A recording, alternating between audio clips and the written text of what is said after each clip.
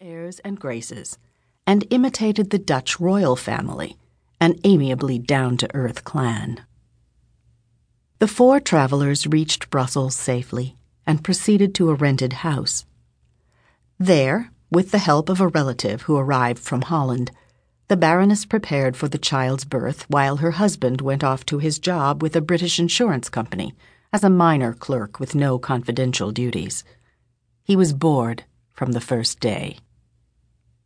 On the morning of Saturday, May 4th, the Baroness went into labor, and by mid-afternoon she was nursing her newborn daughter. Saturday's child works hard for a living, according to Mother Goose.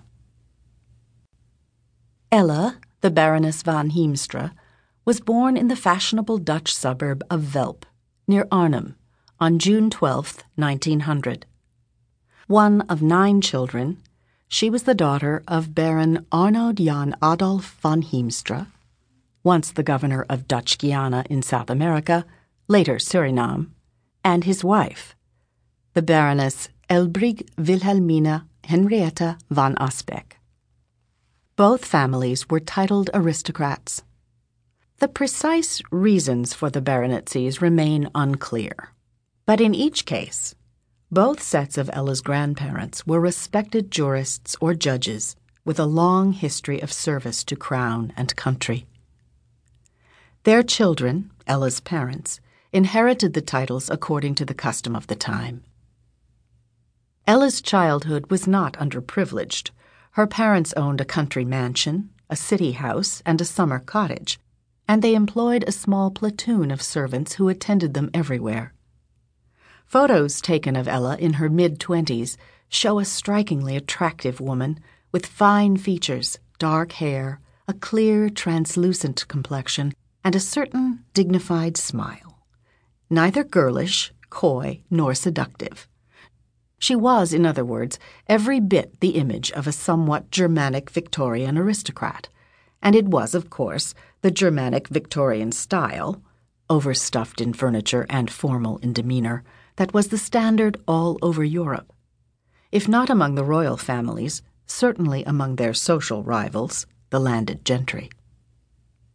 At the age of 19, Ella concluded a respectable but undemanding upper-class education, at which she excelled mostly in singing and amateur theatricals, to the point where she expressed a desire to become an opera singer.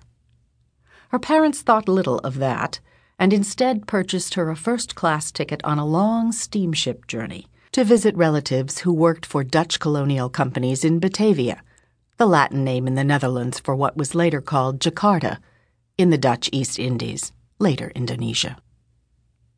There Ella blossomed and flourished, much in demand for her fine voice, which she put to good use entertaining at parties, for her clever repartee and her air of sophistication, and for her genteel flirtatiousness. Ella impressed many eligible young men and their parents in the colonies.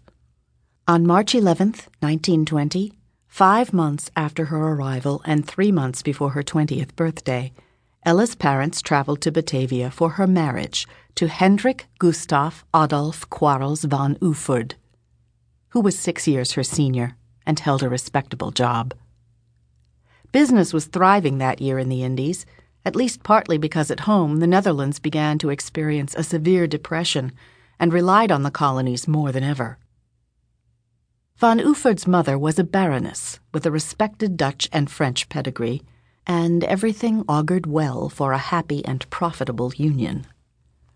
On December 5th of that same year, Ella bore a son they named Arno Robert Alexander Quarles van Ufford, always known as Alex. And on August 27th, 1924, they welcomed Ian Edgar Bruce Quarles van Ufford. But things soon went very wrong.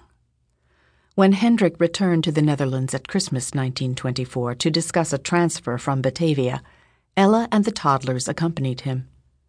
Early in 1925, she and her husband registered their divorce in Arnhem, for reasons that may forever remain unclear.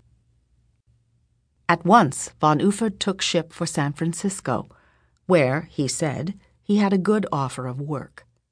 There,